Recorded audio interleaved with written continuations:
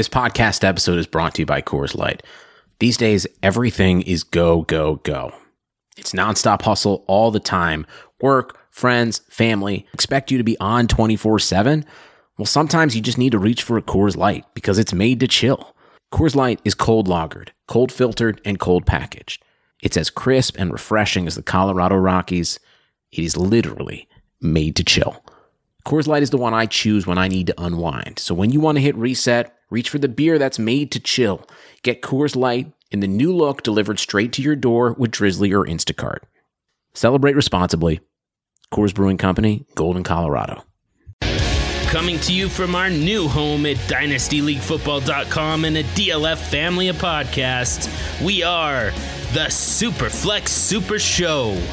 We talk QB values, Superflex strategies, evaluate and debate Superflex trades, plus our own twist on Superflex team management with exercises like Tinderflex, Super 6, and You Are Nuts. So when you're done with this awesome DLF podcast, find us on Twitter at Superflex Show and join us in a discussion of the fastest growing format in all of fantasy football, Superflex, on the Superflex Super Show.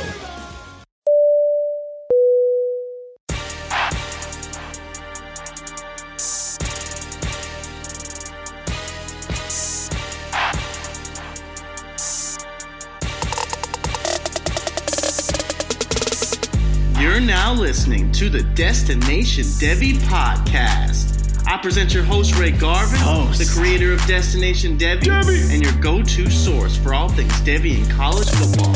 You know what comes next. Drop the music. This isn't easy. This is not an easy task. It is time-consuming. It is exhausting. It is frustrating. It is fun.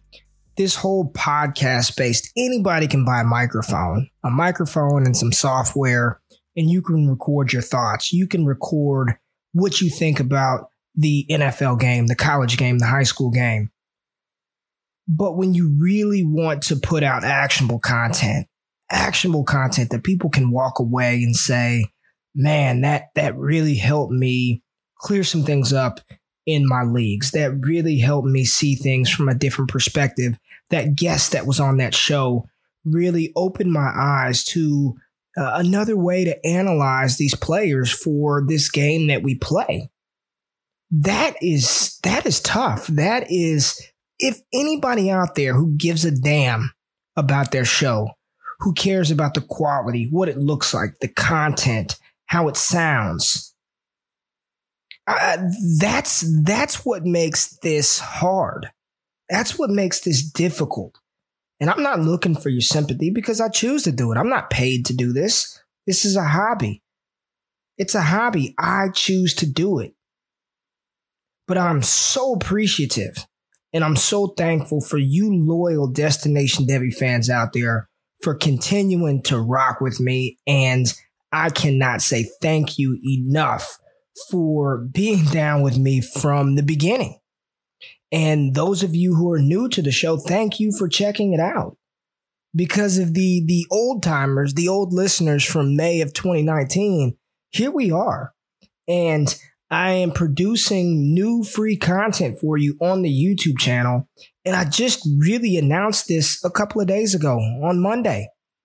On Monday, in the overwhelming support, the response, the subscriptions to the Destination Devy YouTube account, I cannot thank you guys enough. I'm so overwhelmed, so happy, so thankful, and it motivates me and drives me to continue to produce good, actionable content for you guys. And not just actionable content, man, I want to be entertaining.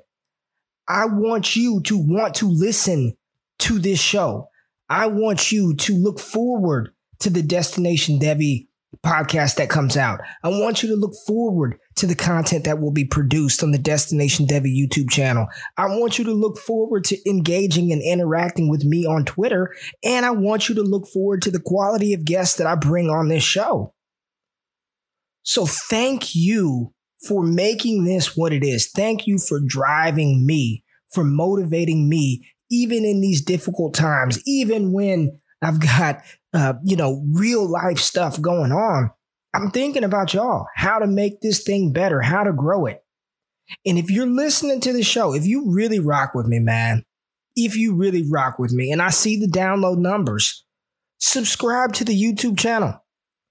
Go on over, hit that red button, subscribe, get alerts, and I promise you, heat is coming your way to help you dominate your Devy and Dynasty drafts. I promise you that, and it's coming year-round, 24/7, 365. I'm going to make sure that there is no layoff. There are people who want to join this team to help produce content for you. So thank you, but the grind doesn't stop. If you haven't done it, pause the show, go subscribe, come back, because I've got a fantastic guest. I've been following Ryan Lopes from the Breakout Finder podcast for some time now. This guy is knowledgeable. He is smooth. He is somebody that I truly could see myself chilling with on a Saturday, going to get a beer. If he didn't live in freaking Connecticut, that's a little further out of my, I can't get there to hang out with Ryan.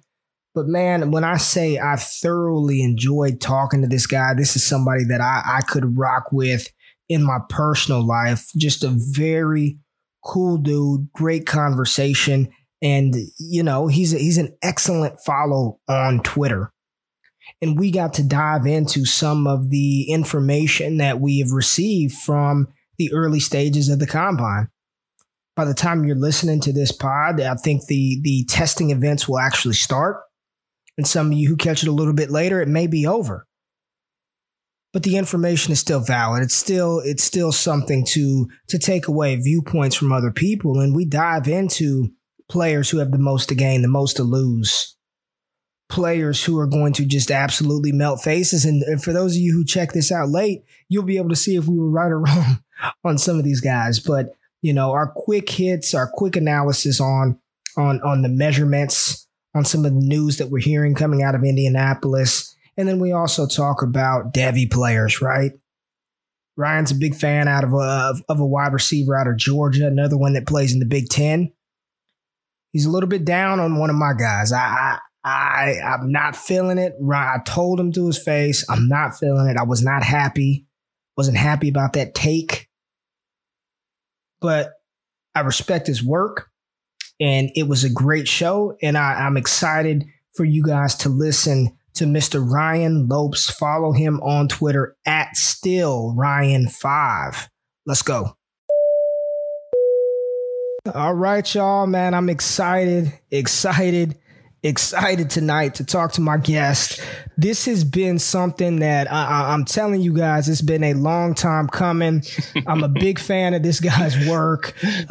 He is all over Twitter. I feel like I'm a part of the crew, even though I've only officially virtually met 1/3 of the team over there for the most part. But this guy knows his stuff, super engaging, super knowledgeable. Probably one of the biggest Raiders fans that I know on the Twitterverse, right? He is the better half from the Breakout Finder podcast. I listen to Breakout Finder. I hear the slander that this guy takes sometimes, and I'm not feeling it. When you come on the DDP, we treat you right, big dog. Tell Nate, Matt Kelly to chill out on my man. And if you don't know who it is, it's Ryan Lopes at StillRyan5, Breakout Finder Pod, all over Twitter. Ryan, what's up, big dog? How you doing? Man, Ray, that is a super generous intro, my brother, man. This has been, like we said, this has been behind the scenes, behind closed curtains. People have been asking for it. They see us going back and forth on Twitter. They see the various gems that we're putting out there, and people saying, you guys got to get in the booth. You guys gotta converse about these players. So we finally linked up, and we're obviously going to get you on the Breakout Finder pod. We got a date set already for that, man. So I am just very, very, very excited.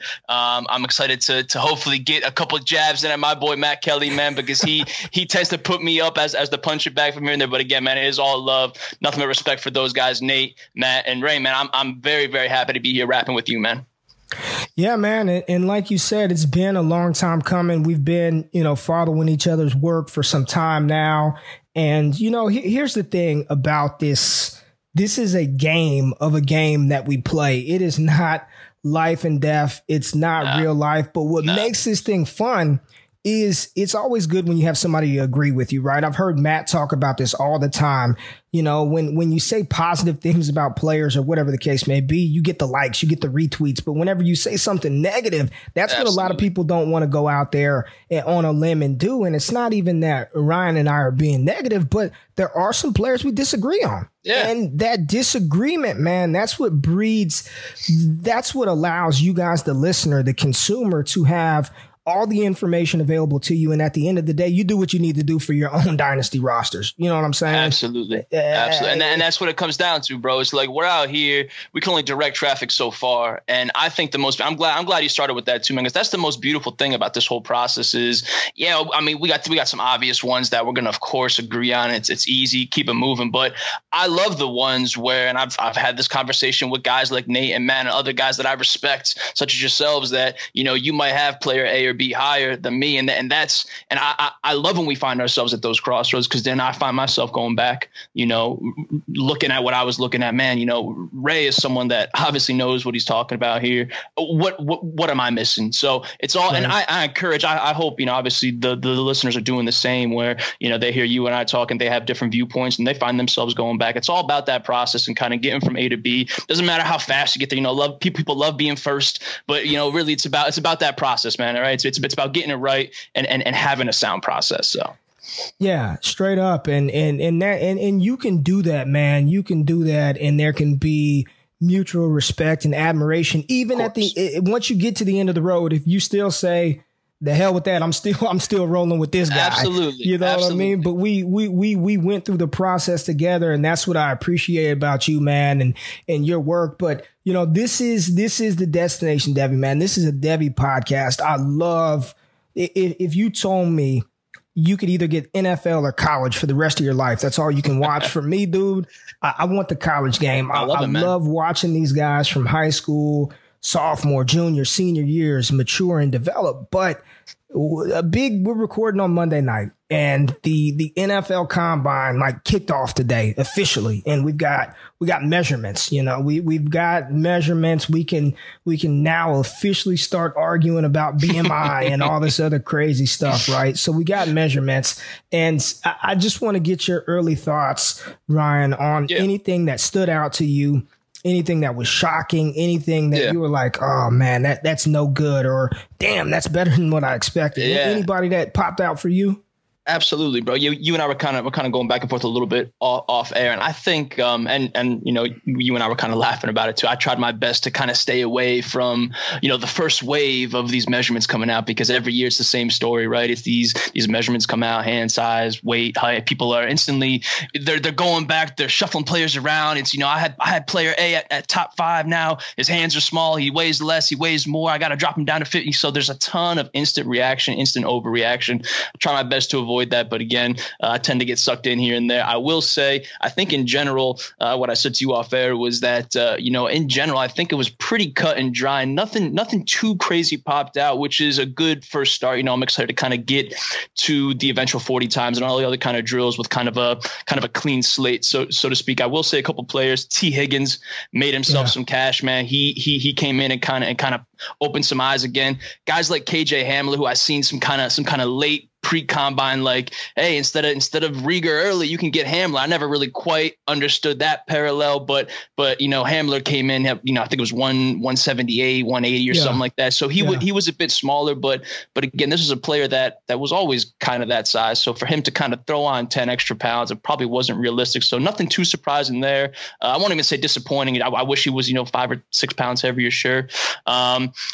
There's a lot of guys, man. Team thick. Rieger was out here, 206. Lynn Bowden Jr., man, who the breakout finder has him on posters, man. Nate and I getting T-shirts printed for Lynn Bowden Jr., man. Lynn Bowden came in thick. So it's just really there's been a lot more so this year that I would say people focused on the actual BMI, which I don't think it was kind of a really kind of niche group that was talking about that in years past. And this year, man, it's kind of blown up. It's on everybody's radar, I feel like. Yeah. And I'm with you. Nothing really like stood out. Nothing was shocking. It's always cool to see, you know, the guys who look big and play big come in big. You know, Michael Pittman came in all at 6'4", 225, man. But, you know, a couple of them that I was just like, damn, Laviska. And I knew he was thick. But dude is like Zeke Elliott thick, 6 foot, 5'8", at almost 230. You know what I mean? And if he, and I heard you talking about this with Nate and Matt, I'm with you. And we'll talk about this a little later in the show. I know everybody thinks that he's going to be this supreme, superb athlete. Yeah. I think he is an athlete, okay? But I don't, For sure. I don't know about low 4.4s, high 4.3s. I don't know. He could prove me wrong. We'll find out here in 48 hours. But Laviska Shenault was a little like, damn, I didn't realize he was that big. It was good to see, you know, Justin Jefferson, LSU had him listed at 6'3", like 190 something. He came in 6'1", 202. So I think it's better for his BMI. I'm gonna just be honest with y'all. I have no clue how that works, but I'm just assuming that helps his BMI. Yeah, out. For sure. Yeah. I thought Brandon Ayuk's wingspan at 5'11", having the same wingspan as T. Higgins was pretty sweet. And then I think, like you said, T. Higgins coming in at damn near 6'4", 216 with the 81-inch. Man, we were talking off air. If T runs anywhere in the 4.5s, bro, anywhere in the 4.5s, he's going up for me. I don't know who's got to go down, but he's got to go up. Someone's going. Yeah, absolutely, man. It's for him. I mean, I was talking to my guy KP, man, Kyle Posey out there, covers the San Francisco 49ers, man, and him and I tend to go back and forth quite often behind closed doors. He's someone whose eyes just super dialed in, man, former coach, and he's just someone that I kind of lean on. And in months prior, man, he doesn't get a whole lot of tape in during the regular season. He's covering the Niners and doing his thing, but he said, you know, Ryan, one guy for me is T. Higgins. People just haven't quite got him right yet, and T's a guy, man, that a lot of people, and Kyle and I joked, and he actually tweeted it out today, that T's going to be a guy where as soon as all is said and done at the combine, assuming, like you said off air, bro, assuming T gets that, you know, 4.5 something in him, you know, anything less than 4.6, man, feels like it's going to be a win for him. If that does happen, which, you know, I'm hoping that it does, you know, T's going to be a player that a lot of people kind of go back on and say, man, I gotta rewatch. I was missing something. You know, T is, for as big as he is, man, he is so nimble and beautiful in space and creating. It just doesn't make sense. Then there's obviously his ability to get up in the air, get it to the body control. That's kind of what stood out to me initially, man. So big T guy. I'm excited for what kind of lays ahead of him here. Well, we're like I said, we're recording on Monday, so I think that the actual combine events kick off. Is it Wednesday that the stuff kicks off? I think it's Wednesday. So we'll make sure this pod drops for bright and early Wednesday morning. So let's go ahead and hedge our bets right now and talk a little pre-combine. Most of the game in Indianapolis. Let me thank my guest first and foremost, because I created this show sheet like 4 days ago, and Ryan's the only one who filled stuff in. So as you all know who listen, I'm shooting off the hip right here. That's what we do. That's Absolutely. How I operate, baby. But Ryan, tell the people who, in your opinion, who's got the most to gain this week. The first one that I'm gonna throw out there, and again, it's gonna be no surprise to you, man. You've been flying the banner for quite some time now, but Cam Akers is a guy that kind of, you know, we talk about the big three running backs at the top. Cam Akers has kind of been a guy that has been in that RB4 spot for me, you know, for a lot of people that with a combine, again, he was a solid athlete coming out of high school, but with a good combine, this is a player that should certainly cement himself and kind of create that top four, that big four running back, and he might find himself, you know, RB2, RB3, something like that. So Cam Akers, I think, has a lot to gain for a player who was clearly talented. A pretty terrible Florida State situation, but he kind of made the most of it to be polite, and he made the most out of it. So I listed him. Zach Moss is a guy that, you know, a lot of the homies at PFF absolutely love. Broken tackle machine, compiler, put up some big numbers. I kind of get some David Montgomery-ish vibes. Was talking to my boy Scott Barrett over there at PFF, who absolutely loves Moss, has him in the top 3, I think. So I think if Moss runs well, kind of shows out, does what he has to do athletically to kind of shake those kind of, maybe some plotter type feelings, he can make himself some money. So those are the 2 big ones. And I already had listed Higgins down as someone that has the most to gain. And he started the show off right. The only other name that I'll throw out there too, and I'll let you have at it, man, because I feel like you and I might also agree here. Salvon Ahmed, man, he was a guy that I kind of listed early on with Matt Kelly when he first kind of approached me about these rookie rankings. I said, man, circle this name. He's going to run fast. He's not quite 200 pounds, but he's going to run fast. He is an athlete. So he's kind of one of my favorite kind of mid-round dart throws right now. So. Man, Ahmed is nice. And I kind of dove into his film a little bit last week. And he's smooth, man. He's a good player. Like, is he somebody that I think can ever truly lead a backfield? Maybe not. But in this new age NFL, you don't have to be that guy to be effective for fantasy football purposes, right? And I think you hit the nail on the head. Cam Akers, spot on, agree. I think a lot of people, those of us who know, we know that Cam Akers was one of the top high school players in the country when he came out. We know what Cam Akers did as a freshman, and we know despite his offensive situation at Florida State, what he was able to overcome. But I think a lot of people still look at the box score, right? They just look at the raw data and say, he never ran for over 1,500 yards, and his yards per carry. Cam Akers is good, and I think he's going to put on a show this combine. I think Zach Moss has a ton to gain. He's got a ton to gain because I go back and forth with Zach Moss, man. I go back and forth with, is he just a compiler? And then I watch some stuff and I'm like, man, he's all right. And he can catch the ball. Yeah. But then I say, I'd be surprised if he runs mid 4.6. You know what I'm saying? And I want to see what he does. So the name I'm going to throw out there, and I think there's been some positive buzz on this player already, and this may come as a shock to some people. And when I say the most to gain, he's already viewed as, let's just say, a top 10 pick. But I think Tua, man. I like it, man. Yeah. Just checking out medically because after he injured his hip versus Mississippi State, most people thought he wouldn't even walk again. You know what I mean? That was the level of concern.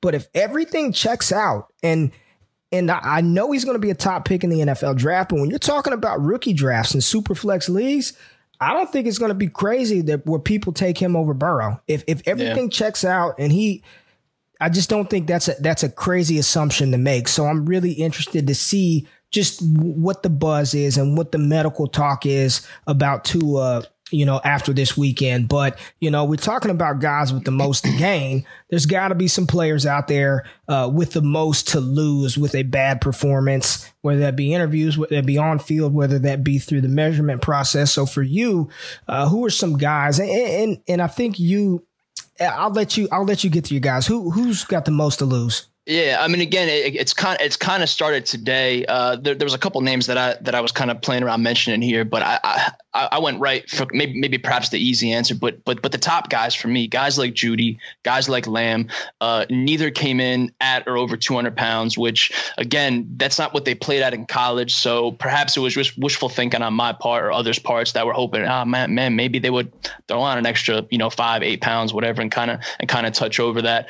So neither did that, and immediately talked about it before. Immediately, BMI Twitter came out, man, this is unacceptable, less than 26%, blah blah blah. All this stuff, man. Like, I get it, like, and I get it to an extent. It's part of the equation. It's an important part of the equation, but for me, it's not the end all be all. Now, I will say, if someone like Jeudy, I'm still hopeful that he surprises some people and he runs. He was coming out saying 4.3 something. Anything less than 4.4 for Jeudy, man, and I'm falling out of my chair, man. I'm really happy about that. You think he's that fast? I do, man. I really do, and I think I'm not sure he's 4.3 fast, but low 4.3s. But I mean, gosh, if he comes out and runs like a 4.38, I'm not going to be surprised, and that's going to be like a super good time for him, and that's kind of going to put some of the critics, aside a little bit. But right now, I'm kind of hoping that if Jeudy doesn't come out and let's say he runs like a super, like he's high 4.4s or even like 4.5 even or something, like something awful happens. That's going to be a pretty big problem for me. Despite how much I love him, man, he is my one. He's been my one. I just love the way he plays, man. I compared him to like a Chad Johnson, man. Just the feet are just so good. And just what he does on tape, it's kind of one of those more the tape guys might kind of come to appreciate him versus the actual number guys who, he never really truly broke out and didn't have all the big counting stats. So for me, Jeudy and Lambert, kind of two guys that, if something goes wrong, testing wise, man, down the road here, you might see someone like Higgins rise. And then all of a sudden, like you said, you don't know who they're going to leapfrog, but all of a sudden they're kind of leapfrogging these consensus guys that kind of maybe disappointed us a little bit. Yeah, and I think when you're talking about the most to lose, you have to talk about guys who actually had some high value going into this process, right? I can't say a Darrington Evans has the most to lose because no one's got this guy rated high. So when I'm thinking about some of these guys, one of them is somebody that the dynasty community, according to ADP over there at DLF, where I write for. Tyler Johnson is being viewed as a top 15, top 16 dynasty rookie draft pick right now. And the fact that he's not running, it came out that he's not running, man. Yeah. The laser in Indianapolis, it's there to take souls, man. It's there to take those hand time souls. And everybody who says the dude pulled out of the Shrine Bowl. He wasn't invited to the Senior Bowl. He said he's been preparing for this. Outside of an injury, why the hell is he pulling out, man? Yeah. You want to run. You don't want to run at the combine, but you say that you'll run at your pro day. What that tells me, reading the tea leaves, is he knows that laser was not going to do him any favors. And there are people in the community, not the dynasty community, but NFL draft community, that have already said he was a mid day 3 pick going into this process. Man, I think Tyler, man, I'm telling you, I understand his 1,000,000% market share and the zillion dominator rating that he had, man. But this is the point where all of us, you, me, Matt Kelly, Nate, everybody in the community, man, at some point we got to put our personal biases aside, right? Because if these guys aren't being drafted with the draft capital, if they're being picked late, then we have to adjust. And that's me too. I love Jalen Reagor. Yep. If Jalen Reagor somehow falls to the 4th, 5th round and doesn't test well, I'd be doing you guys a disservice if I'm sitting here talking about he's my wide receiver too. So I think Tyler Johnson, man, he's got a lot to lose, and I think he lost a little bit coming out saying that he's not going to run. I think he already has lost a little bit saying he's not coming out to run. Yeah, a lot of people kind of reacted to that. And I think a lot of the takes surrounding this particular topic were kind of spot on, man. If you don't have like a notable injury or, there's no real good reason. Like today, it just kind of seemed out of the blue, all of us, okay, you're not going to run after, like you said, he's been preparing for it. To those, you don't have to even be in Indianapolis. You don't have to be connected, man. To those that are just sitting on the sidelines like you and I right now, spitballing, it sounds to me like you have a concern about what you're going to do. And I will preface all that by saying that I totally agree with you. I'm glad you threw out Tyler Johnson. Totally agree with it with that tape, because it's not off to a good, hasn't been off to a good start for Tyler Johnson prior to the Shrine Bowl and all that. But I do wonder, a lot of, and then the league has kind of pigeonholed him already and said, listen, this guy's whether or not you guys, Twitter, outsiders, the one accepting or not, this guy is a day 3 pick right now. Probably he's just a guy. We didn't want to accept it early on, but now the more and more we get along in the process, we kind of come to that same conclusion, or we kind of understand where they're coming from. But I do wonder, for all the negatives surrounding Tyler Johnson, like I guess maybe it's been accepted that he was never really a fast guy to begin with. True.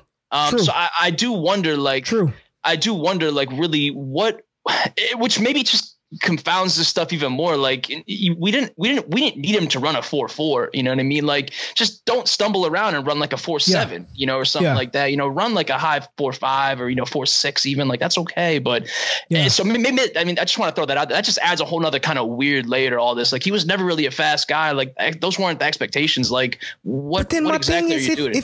If we knew that, he knew that and I talked about this on, I talked about this on the Dynasty Blueprint with Ryan McDowell, he even said that that's not my game. Like, I'm not a 4-4 guy. And just run, man. Yeah. Run. Yeah. Run. Maybe his 10-yard split is I don't.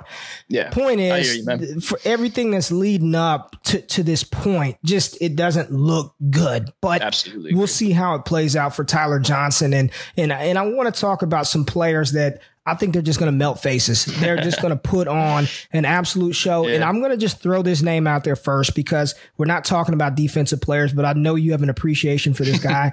How good is Isaiah Simmons going to look in his drills and testing? I mean, he's just a freak, right? We don't got to spend a lot of time there, but he's going to melt faces, right? Man, there was Danny Kelly over at The Ringer retweeted an article today. It wasn't Dane Brugler, but someone at The Athletic kind of gave like they wrote a huge piece about just kind of all you need to know about the combine and kind of expectations, different players. But one of the lines that Danny Kelly tweeted when he tweeted out this article was that when all is said and done, they might rename the combine after Isaiah Simmons. All right, Ryan, let's get to some players who are just going to freaking blow our minds at the combine. What offensive guys are you just like, be ready, baby? It's going to be a show. Yeah.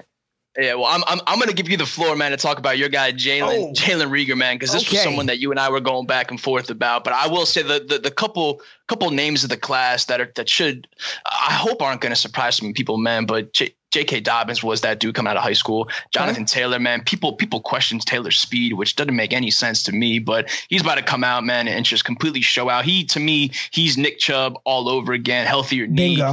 Bingo. Dude carried the entire load, never really missed a chunk of time, man. He's going to be healthy.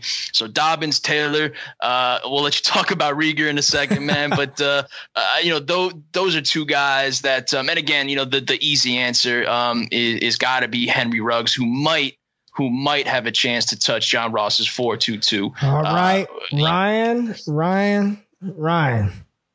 What did Ross run? 4.22 is the record. 4.22 is the record. I'm just asking, man. I would be remiss if we didn't dive into this. For real, do you think Ruggs has that type of acceleration? I know when he gets in the open field, I've tweeted stuff out about Ruggs in his speed. I'm not discounting this dude's wheels. But the 40 is a different beast, man. The 40 ain't like in the open field when you got a full head of steam and you're going and you're pulling away. You got to be able to hit top max velocity right now. Is Ruggs that dude? Man, so back at the Alabama Junior Pro Day a year or so ago, he was hand timed. Again, it was a pro day, so he was hand timed at 4.25. All right. So we got to take that for whatever it's worth. So he's already at worst he's high 4.2s, maybe super low 4.3s off the rip. So that's a really good base. Now, to your point, he gets his stance down, he gets his start down. He's been training for this. Man, just on film, he's one of those guys. I remember Nate and I when we were first talking about this Alabama group, even talking about guys like Jalen Waddle, who has a chance to be just as fast. But when Nate and I were first kind of talking about these guys, like the way that I've always described, guys like Ruggs, and there hasn't been too many of them. It was before him. It was a John Ross, but guys like Ross, Ruggs, like they're so fast, man. It just doesn't make sense. Like they're just effortless. You know what I mean? Like they're dudes that like, cause these are high end collegiate athletes, man, especially when they're going against SEC. We know at the SEC competition, all this stuff, like these are high end athletes that are all relatively fast in their own right. But you put a Ruggs against them, man. It's just like, he just moves differently.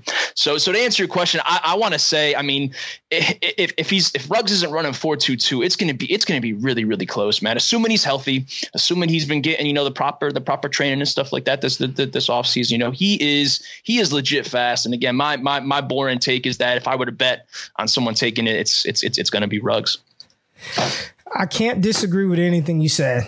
I think J.K. Dobbins is going to put on a show. It's funny that some people are like questioning J.K. Dobbins' athleticism. I don't know if he's a 4.3 guy, but at running back, that's kind of irrelevant anyway. You know what I mean?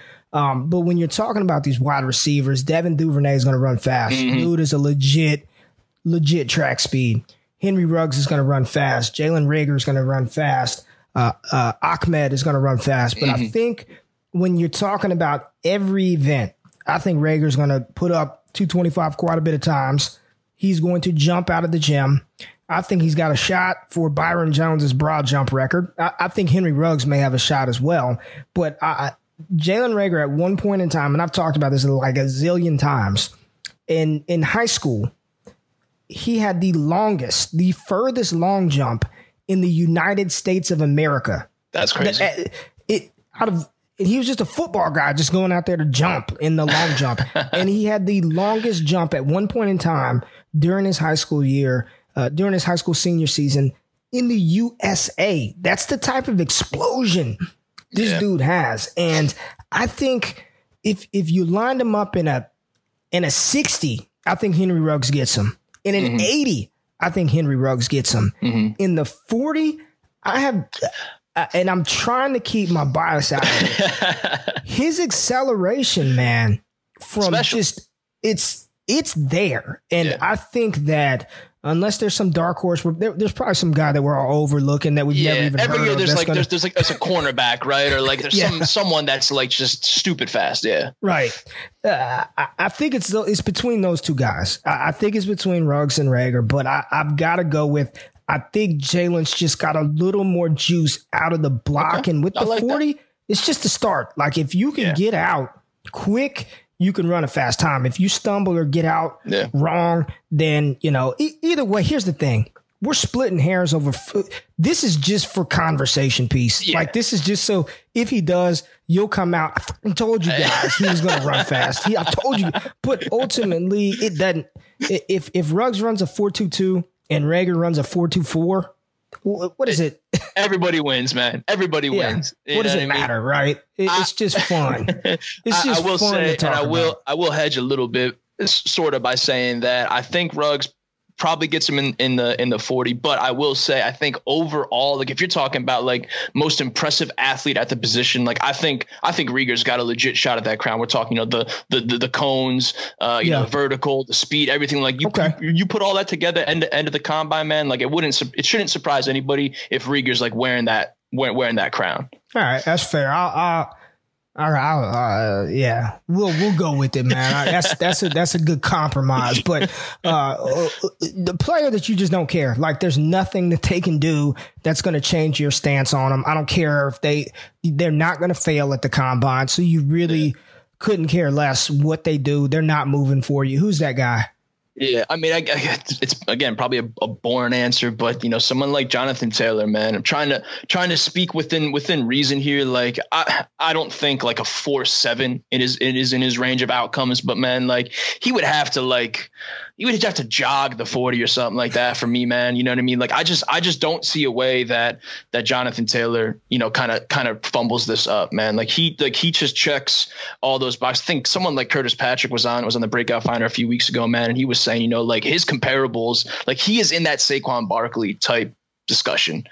He's probably not quite as talented as Barkley, but like we talked about before, man, just some of the weird discounts that people are putting on him just never quite made sense to me.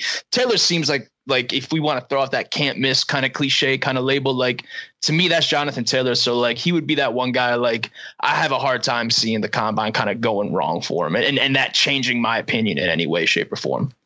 And you're not concerned, dude, I'm really, and I'm being honest with you, man, I'm so sick of this rookie draft season already, man. Like, I really am. It's been taxing. We talk about the same stuff all the time, but I'm going to ask you because I have to. I mean, the workload doesn't concern you. The fumbles don't concern you. His receiving ability. And I'll just be honest, I moved him up to my RB1 over DeAndre Swift. The more I watch him, the more I'm just like this. I don't see how he's a bad NFL running back. I don't see a way, even if let's just say he's a Derrick Henry type 2-down back and we'll throw it to him maybe once or twice a game. I still don't see how he's a bad NFL running back. Like and I don't think, I do think that he is going to be on the field in third down situations. He's actually really good in pass pro. He's not a liability out there. All of these freaking running backs can improve at pass pro, but Taylor is not a liability there. And he has shown you don't have to be out there lined up Christian McCaffrey style to be an effective pass catching running back. I mean, if you've got that in your repertoire, then awesome. But there's plenty of running backs who don't do that. Nick Chubb just showed us that he can catch a bunch of passes. Leonard Fournette wasn't out there lined up at X wide receiver, play after play. But I'm with you. JT, I asked you a damn question. Are you concerned about any of that stuff? Yeah. So, I mean, I think your questions are valid, man. Again, to your point, it's the same 3 questions that everyone asks about him, but it's all good to kind of get it out there again. But like, as far as the workload, like I would say, no, it doesn't concern me, only because he has such a clean bill of health, man. He carried the rock for so long, so consistently, and just never really got dinged up, never really missed time. Now, if he was hypothetically a player that had that workload and just kept getting, knees and all these kind of different injuries, like probably gives you a little bit of pause, but it's so hard for us regardless to sit back and kind of ponder on, these medicals that we just don't have any access to. So I kind of try to keep that as far away from my evaluations as possible. But again, if he was that kind of player, which he's not, you probably have to factor that in a little bit, but workload doesn't concern me because he's been so consistent. The fumbles, that's probably the one part of his game where you can probably say, okay, I'm sure some NFL team, some front office can be like, man, that's not, it's not ideal. I don't have the numbers in front of me right now, but I brought it up on a pod or something, a week or 2 ago. But I remember Dalvin Cook coming out, man, kind of had some fumble type concerns, and people again kind of made a deal out of it because that's a legit part of someone. If you're a running back, you got to hold on to the ball. I get it. Front offices care about that. I get it. Right. But now you look at Dalvin Cook, man. If he's healthy, we've seen what he does. This is just ain't nobody talking about his fumbles. No one cares about that stuff, man. Right. So it's like, to your point, bro, it's probably one of those things where it's the dead of the off season here. We're just so anxious to get to the draft. We're going to keep recycling and overanalyzing. Like it's all part of the process. Like that's cool. But so to answer your question, man, I'm right there with you. You and I seem to be in lockstep. There's really not too much that I'm going to kind of get too worked up about as far as Jonathan Taylor's prospects go. Yeah, I'm with you with JT, and I'll be honest, for me, it's some of the top guys, and I'm not trying to sound cookie cutter, but there's nothing that Jerry Jeudy is going to do outside of some catastrophe that's going to just make me want to stay off of him. Yeah. CeeDee Lamb the same way, Jonathan Taylor the same way. Some of those top guys, I don't think they're going to do bad, but they would have to absolutely just the defensive end out of Florida, I think last year, who was at one point a first round projection, and now it's like on his name too. Polite. Yes. It's got to be one of those type of situations, or the big offensive lineman from Alabama about 8 years ago. Mm-hmm. No, the D lineman. No, it was Andre Smith. I think it was Andre Smith who just looked bad, but hell, I even think he was still drafted high. But I don't think any of those guys are going to, there's nothing that they're going to do that's going to move them down for me.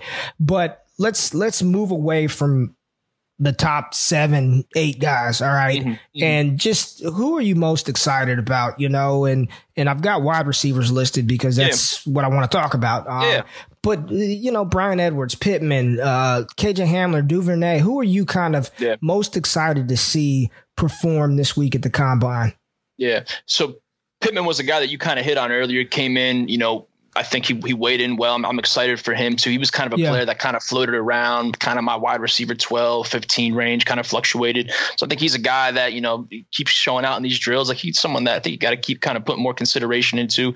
You hit on Devin Duvernay earlier, kind of the type of athlete that he is. I think he's going to make himself a little bit of money this weekend out of high school, man. 4.38 kid, 37-inch vertical, 120 overall spark score at the opening. So a legit athlete, just placed on kind of a middle of the road kind of Texas squad. So he's someone that I'm excited about. Think he's going to rise. Donovan Peoples-Jones, you have him listed here. Another legit athlete, legit recruit for those kind of that follow this Devy world that you and I are in here. So same story, just legit athlete, legit talent, just terrible Michigan situation that did himself zero favors there. So he's someone that I think is going to have a really strong combine and kind of rise up. The name that I'm going to throw out there that the Breakout Finder absolutely loves, high dynamic score. Dynamic score for us is these wide receivers that are getting the carries out of the backfield, wide receivers that are factoring in on special teams, punt returns, kick returns. We want these dynamic players that can impact the game at multiple points. So that's Isaiah Wright out of Temple. No one's very few are talking about. So I'm gonna throw out that's one name that I haven't heard very many talk about. But he is a Connecticut boy, so I have to plug him a little bit. But man,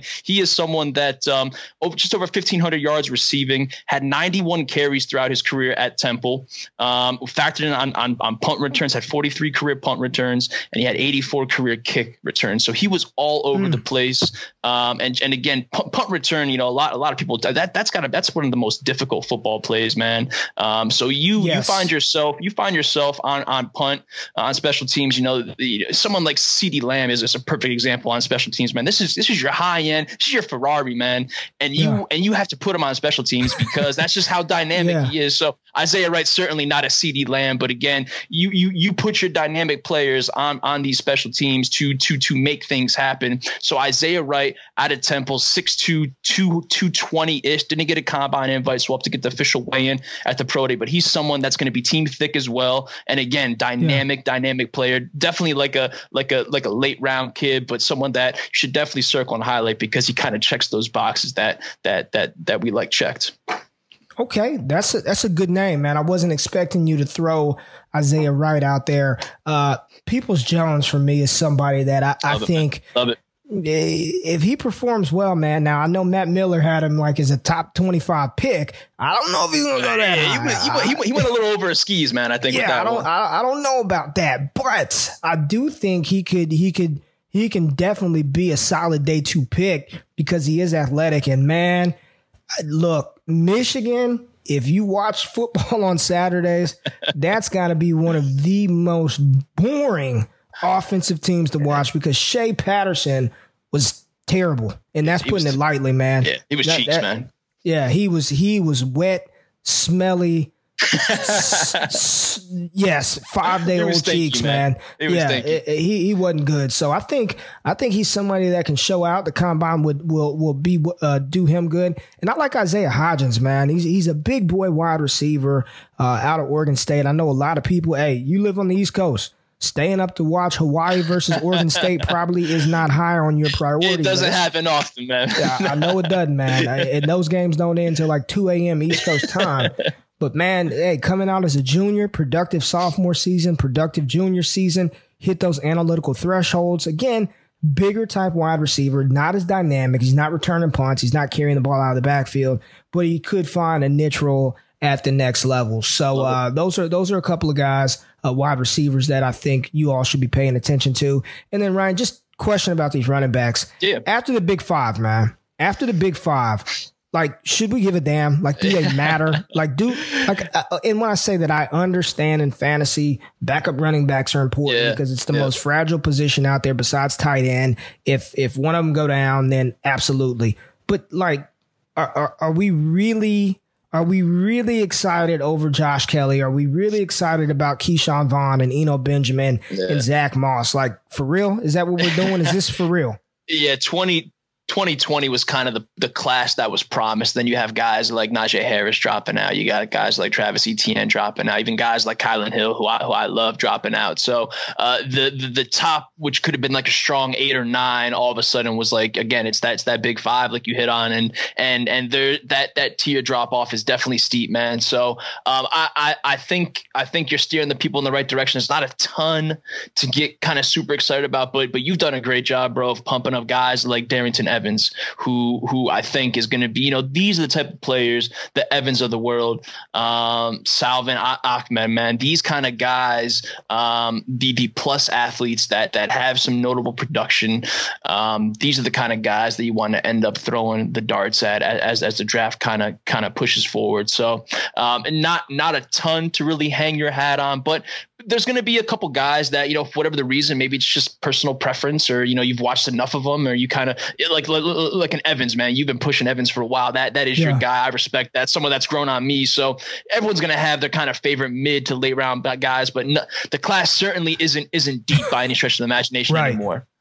Right. And all of that Evans love, all of that Michael Warren love, if they get drafted in the 6th or 7th round, it means absolutely nothing. I mean, they've got an uphill battle. But man, one of the things I like to do is I want our listeners to get to know our guests. I want them to know who you are, man. Yeah, man. Where the hell did you come from? Why are you doing this? What got you involved in this fantasy football atmosphere? And I know you do. I know you are a little more expansive. Like, you actually talk about other positions outside of fantasy scoring positions. But dude, who are you, man? Where'd you come from? Why are you doing this? What is up? So, man, you and I kind of were chopping up off air a little bit, but I, Connecticut boy, born and raised, found myself, hearing a ton about Raider football growing up. So that I kind of parlayed that into, God, man, might have been 2005, 2006, before Twitter and shit. I found myself on like these Raiders forums trying to connect and talk to legit, man, because I was again East Coast trying to figure out what's going on in Oakland, goddamn California, So I was on the internet, man, just scheming, RaiderFans.net, man, back in the day, like 2004, 5, 6. And then Twitter kind of became a thing in 2009, and kind of connect with these like-minded people, and all about networking, bro. I find myself all of a sudden writing about the Raiders, and all of a sudden, fantasy football has always been a passion. I've always kind of thrown stupid amounts of money around, fantasy football every single year. And I was like, man, there's got to be a way to learn and get better. Then I start connecting and following guys like the Rich Rebarbs of the world, Evan Silva, all these guys, JJ Zacharisa, man, all these guys that are just legends in the field. So sooner or later, man, I'm kind of learning from them, following them. And then, it's about who you know, and just try not to be too much of an asshole online, man. Like you said before, bro, it's like none of this shit is so serious that you got to just go above and beyond and get out your lane and start calling people names and all this stuff. So try to be a nice guy, man, and try to pump up people that you respect and follow like-minded people. So the path for me was, again, it wasn't always fantasy focused, but I've always kind of followed. Football's always been kind of a passion for me, for sure, and definitely not a full-time gig or nothing like that for me, man. But I've always watched a ton of kind of high school ball, and I've always kind of had some weird fascination, like you said before, with kind of the recruitment and stuff like that, and kind of following these kids throughout the journey. So that's all. It's all been one kind of big hobby, bro. That's kind of bubbled up, and now I find myself messing around with guys like Matt Kelly and Nate Lisfold, kind of trying to make something happen over there, man. So it's been, honestly, bro, it's been one big passion project, and it's dope to do shit like this, man, where you link up with, again, like-minded people that share similar interests, and because it's funny, man, outside of Twitter, you go out to the bar with some of your boys, and it's like some of the stupid shit they say about football. It's like, man, none of that stuff makes, everyone thinks running backs matter, outside of Twitter, right? So it's like stuff like that, like everyone, just a comment saying, man, you're at the bar just sipping your beer, like, man, none of these guys, I got to go back in the fun, I got to get back in the timeline here, so.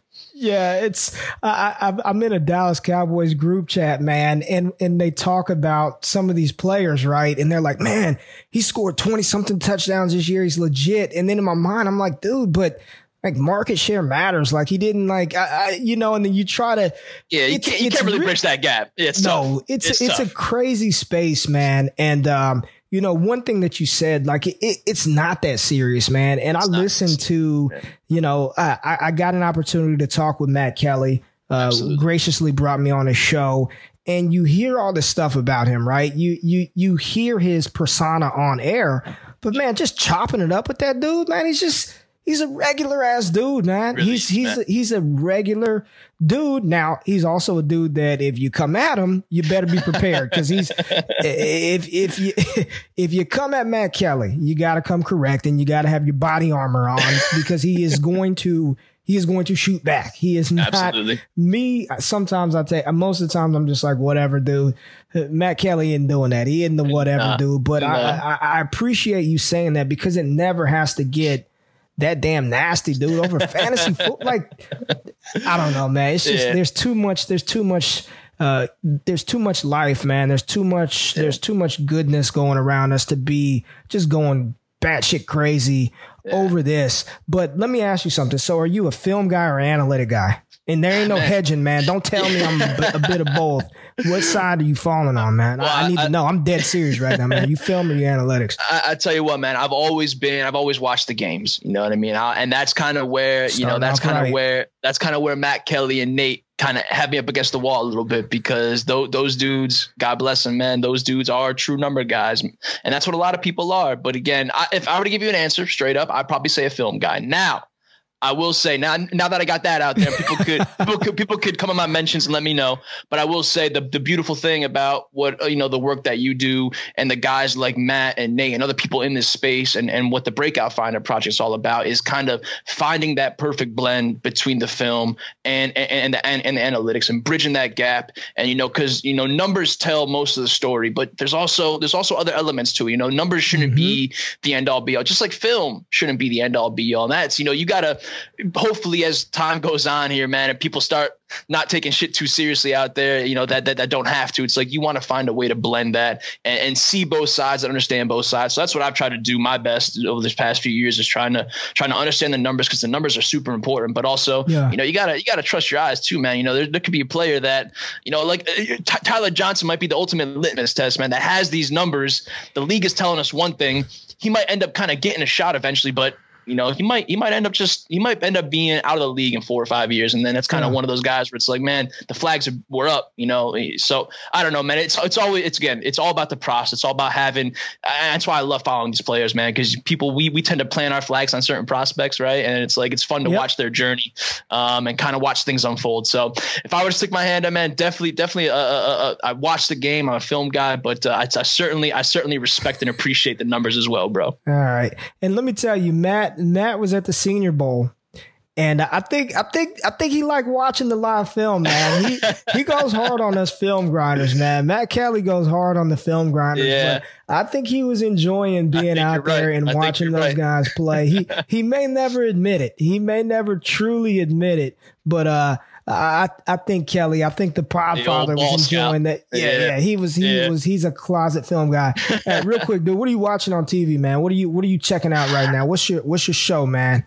Bro, I gotta admit, man, I am incredibly washed up, Ray. I gotta tell you, man. My ass. As soon as I stop doing I get home from the office, hit the gym, whatever. As soon as I stop doing what I do, and if I go to sit down, that's it for me, man. It's curtains. I could put on whatever on TV. I'm closing my eyes. I'm falling asleep. I am incredibly washed up. Now, I will say the last shit that I watched on TV and really got into, of course, I was a big Game of Thrones guy. I watched that shit. That was the one thing that I put time aside and I really watched that throughout. But other than that, man, Did you like the ending? Did you like how it ended? This is controversial here, bro. Is this a hot take? You know what? This is Nate and Matt. Again, speaking about them, man, they were dudes that jumped off the ship, man. This is garbage. I understand where they're coming from. I get it. I get the frustration. The series was incredible up to the last 5-6 episodes, whatever. Shit went downhill quickly. I get that. But man, I was sucked in for so long. However many seasons it was, I was sucked in. Like it was hard for me to kind of get to that point of being sour about it. You know what I mean? But I certainly understand people that were. I say all that. I would like to see it end differently. There was some alternate endings that we were bullshitting about, Nate and I, but it wasn't ideal. But I'm not nearly as upset as 98% of Twitter. It seemed like so. Matt hated it, man. We're just ragging on Matt right now. Mm-hmm. But all right. Rondale Moore, Ja'Marr Chase. All right, talk about it. Rondale Moore and Ja'Marr Chase. When you're looking at those two, man, versus these 2020 guys, how good are those two players, man? Man, Chase looks special, bro. He was a guy that obviously won the Freddie B award. He was a player that should have been in contention all along and shouldn't really surprised anybody. He ended up walking home with it. Like this dude is special, man. Special player. I'm sure people might asterisk the season a little bit just given how prolific that LSU offense was. But again, you go back and you actually, quote unquote, watch the player, you watch the game, the way he plays, man, it's just, he just there's players we tend to throw the word like special around a lot or like elite or what he's doing. But I mean, like he is one of those players that truly garners that kind of attention. And same for Rondale Moore, probably to a bit of a lesser extent for me, which isn't necessarily shade towards Moore. It's just truly how special Chase is and can be, and kind of what my projection for Ja'Marr Chase is. So those two top guys, man, like the 2021 class looks, and we might say that every year too, right? The next class is always the best class, right? But I mean, man, like you sit back and you look on paper and you kind of know how these players play. Like the 2021 class looks super, super impressive. So here's my only challenge to you. because I love Ja'Marr Chase. I think he's I think if Chase were in this class, he'd be wide receiver 1. That's how talented that I think I truly have. I think his physicality, his size, he's not the route runner. And there's, I've gotten into big debates about route running, but he's not the technician that a Jerry Jeudy is.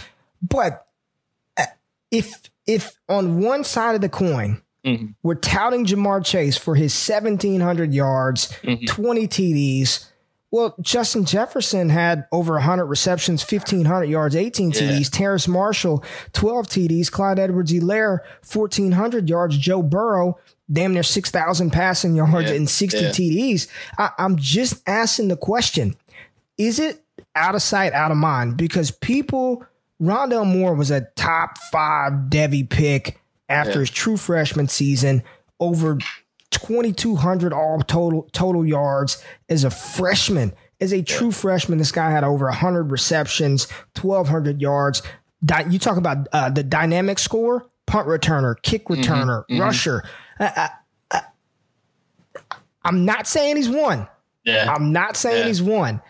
But damn, if Ja'Marr Chase is 1A, Rondale Moore is 1 cursive A. Like he's right there. And I'm not concerned with his size. I'm not concerned with his size.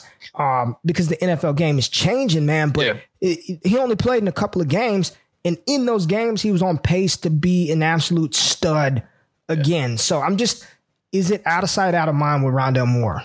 Yeah, you know what? I think there's some truth to that. I think it's like you said, it's a combination of the fact that he wasn't on the field. Ja'Marr Chase did what he did. That Louisiana State offense was just as good as they were. Chase balled out, Freddie B award, all that good stuff. And he truly is worthy of all those accolades. I do think Moore should be a player that hopefully not a lot of people are forgetting. He's a legit talent. I will say, and I'm going to throw this out there too, perhaps a bit of a spicy one, bro. As much as I love Moore, and again, I think I'm right there with you. Boy. If he's not the 1, he's the 2. But my take is as follows. I think for me, I end up with David Bell higher. When all is said and done, man, I love me some David Bell. David Bell, bro, he's the truth. And I'm excited to see David Bell opposite Rondale Moore. Things can open up in a big way for my guy David Bell next year, man. He's someone that I've been, you've been gracious enough to put out the Devy rankings, and he's a player that hasn't quite hit that top 12 yet, man. But every time I see one come out, man, I'm reminding you, bro, hey, we gotta tell the people, man, about my guy David Bell. But so my spicy take, perhaps my hot take is David Bell. David Bell ends up with a higher grade, so to speak, for me than even a Rondale Moore, bro. So I'm gonna leave that one. I'm gonna throw that one out there. I'm gonna let that one sit. Wow. Yeah, we're gonna let that simmer because you got me hot right now. I'm sweating. I'm smiling. But right now, you've seen that meme where the guy's pissed off. And behind the mask, right? Yeah. That's me right now looking at you because I thought we had something here, but I can see why Matt and Nate give you shit now. But to your point, I think David Bell. What's he 6'3", 210? You know what I mean? Man. He's built. And to produce the way that he did as a true freshman when it really wasn't expected of him. He was supposed to be the second, maybe even third option behind Bryson Hopkins on that Purdue offense. And to see him step up and do what he did, a lot of people talk about USC having the best receiving duo in the country next season. A lot of people talk about Clemson having the best receiving duo. Alabama with Devonta Smith and Jalen Waddle coming back. I've maintained, and I've said this, I think it's Purdue. I think when you're talking about the best duo and what they do, they complement each other so well. It's Rondale Moore and David Bell, but he is a little bit further down the rankings right now. I think a lot of people haven't caught up to him yet, but I think David Bell is an absolute stud. But the one player that we have caught up to is somebody that you have been touting. Woo! Listen, I liked him too. I went back through my Twitter receipts and I did post about him early on, so I'm not late to the gravy train. But George Pickens, all right? George Pickens.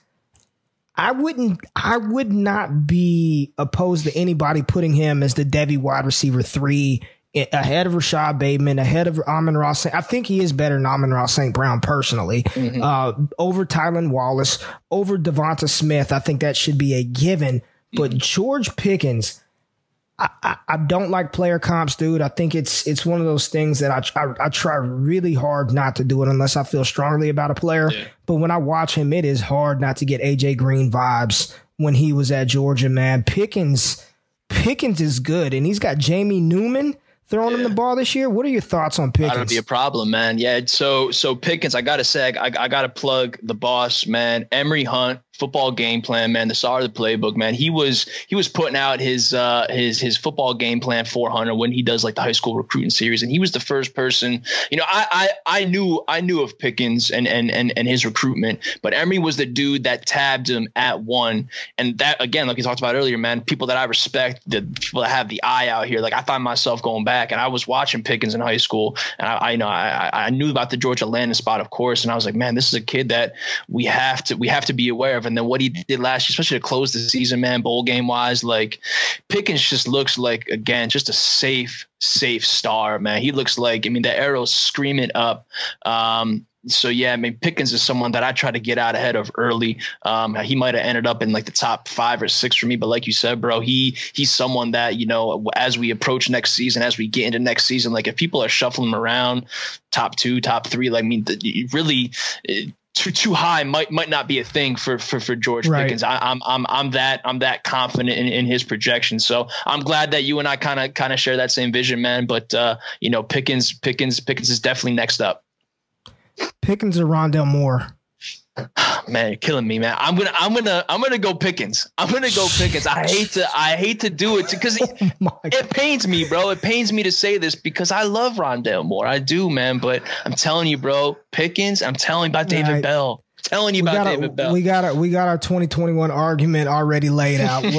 We'll save this. There'll be plenty of time to argue. Absolutely. But you know what, man? You are cooking up some good stuff over there with Nate Liss, Matt Kelly, Breakout Finder. Tell us what you got going on, bro. What are you working on? What can the people be expecting? Yeah, man. Yeah. So Breakout Finder, we're kind of entering what we're going to call kind of phase 2. We have an app. We have the Breakout Finder app about to drop sometime in March. The date isn't set yet, but it's coming sometime in March. We're going to finally draw back the curtain. Nate and I have been talking about it for months and months now.